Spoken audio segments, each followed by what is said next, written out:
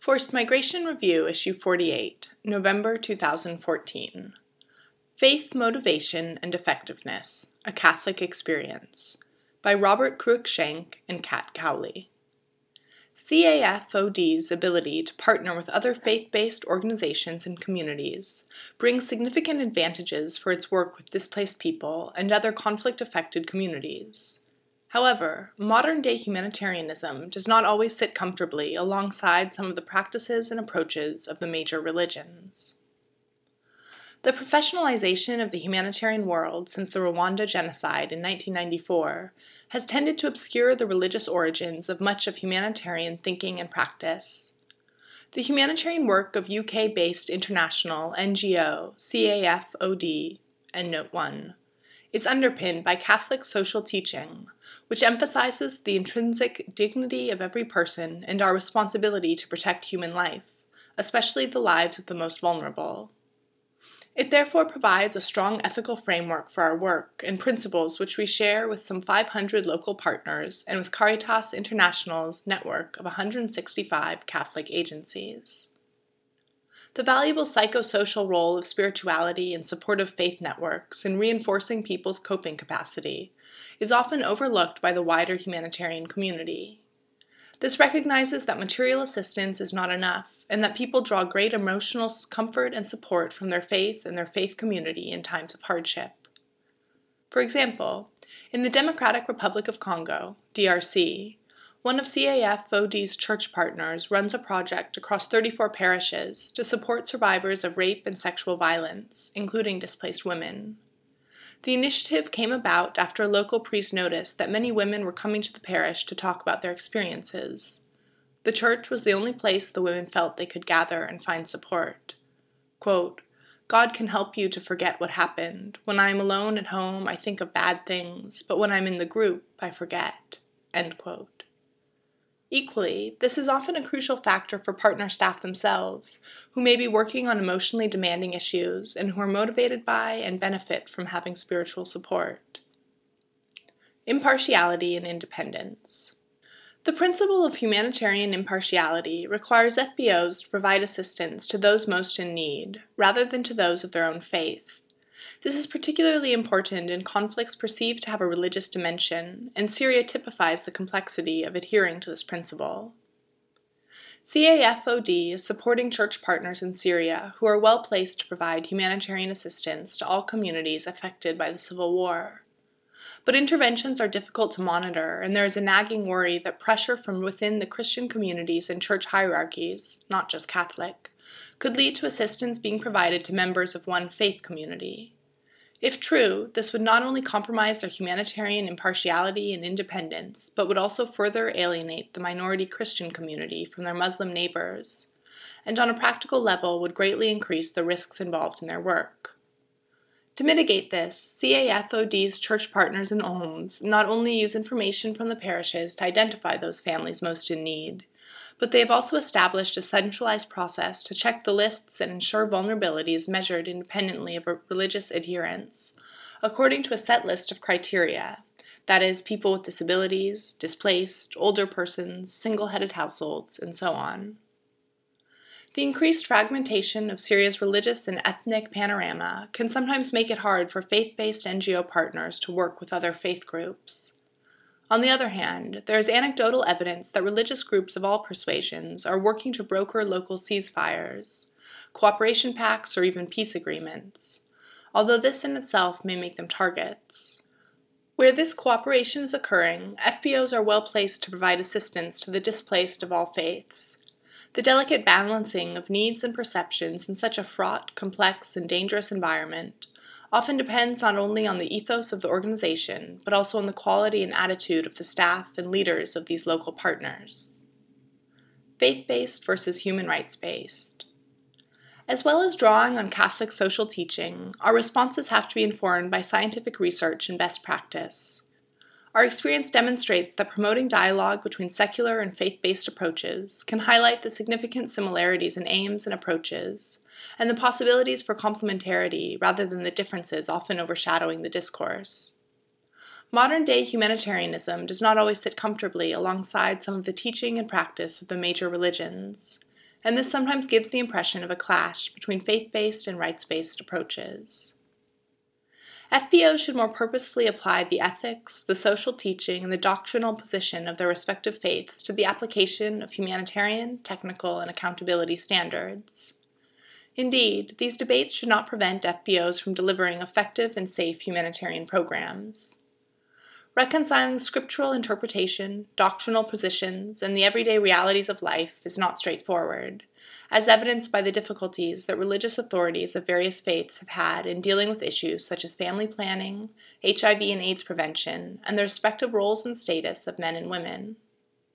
However, in the same way that some faith leaders can seem obstructive and inflexible in their approach to outside organizations, Western donors can come across to Southern church leaders as equally intolerant when compliance with their principles and approaches is a condition of aid.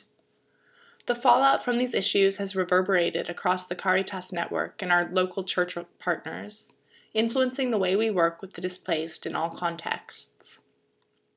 Professionalized language. The differences between secular and faith-based NGOs can seem more glaring because, as the humanitarian protection sector moves towards greater professionalization, there has been a move towards the use of more technical, standardized language. Although such terminology is now widely used in the humanitarian sector, to local FBOs it can seem both alien and at variance with a faith-based approach. The result of not being able to use this language is that local FBOs struggle to represent their efforts in coordination meetings, for example, and can be excluded and undervalued in the response activities.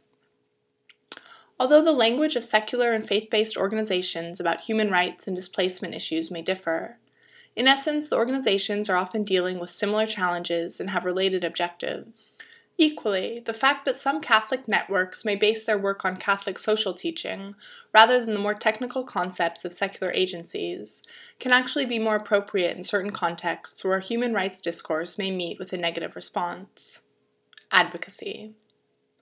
Approaches that take into account and adapt to the local faith-based perspective can have a wider and deeper effect as partners are able to talk about issues in a way that is easily understood by and has resonance with local communities. Through its network, CAFOD is able to invite local priests, bishops, and members of the communities they serve, including refugees and IDPs when appropriate, to speak in international fora and to advocate for policy change. For example, Archbishop Diodone Ntsapalanga, Archbishop of Bangui and President of Caritas Central African Republic, CAR, has worked closely with other faith leaders, including Imam Omar Kabina Leyama, as part of the interreligious platform there. They have consistently called for the conflict in CAR to be framed by the political, social, and economic factors underpinning the tensions, rather than religious differences. Given the potential power and influence of faith leaders, both faith-based and secular organizations need to support them to ensure their approaches are evidence-based and free from stigmatization. Access to individuals and communities. Faith-based NGOs pride themselves on accessing individuals and communities beyond the reach of most other NGOs, through the Church's networks of workers and volunteers based in the diocesan and parochial structures. In addition, the Church's sustained presence, acceptance by communities, and knowledge of the context allow them to cover wider geographical areas and cross-sections of society. FBOs may also be better placed to act as interlocutors with unsympathetic governments or non-state actors. For example, CAFOD has worked through the Church in Sudan, DRC, and Eritrea to reach a wide cross-section of faith communities unaided by secular NGOs. In Colombia, only the Church could reach certain areas, where the conflict and lack of state presence made access difficult for humanitarian agencies. CAFOD's local church partner, FUNVIPAS, for example, works in FARC's traditional strongholds, and Note 2, and is one of the few organized structures to work in the region. This access has enabled them to conduct training on international humanitarian law and human rights law, and to provide psychosocial support to victims of the conflict. Sustainable and long-term response.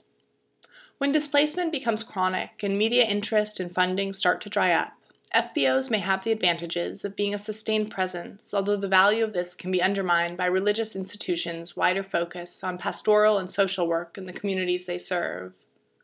This may overstretch an FBO's capacity and resources, and can unfairly leave them open to the charge that they are diluting the efficiency and effectiveness of their humanitarian response. That is, not acting as professional humanitarians. Ultimately, however, harnessing an FBO's broader approach and deeper knowledge of communities could greatly strengthen humanitarian responses, if there is also a common understanding of and commitment to humanitarian principles and coordination. CAFOD has started a program to strengthen partners' humanitarian responses, building their contingency planning and response systems, and strengthening their technical knowledge, program management, and leadership competencies. With this support, CAFOD hopes to enable our faith-based partners to integrate more effectively into the rapidly changing humanitarian response world, enabling them to deliver more effective and robust responses to displacement. Robert Cruikshank, RCRUICK,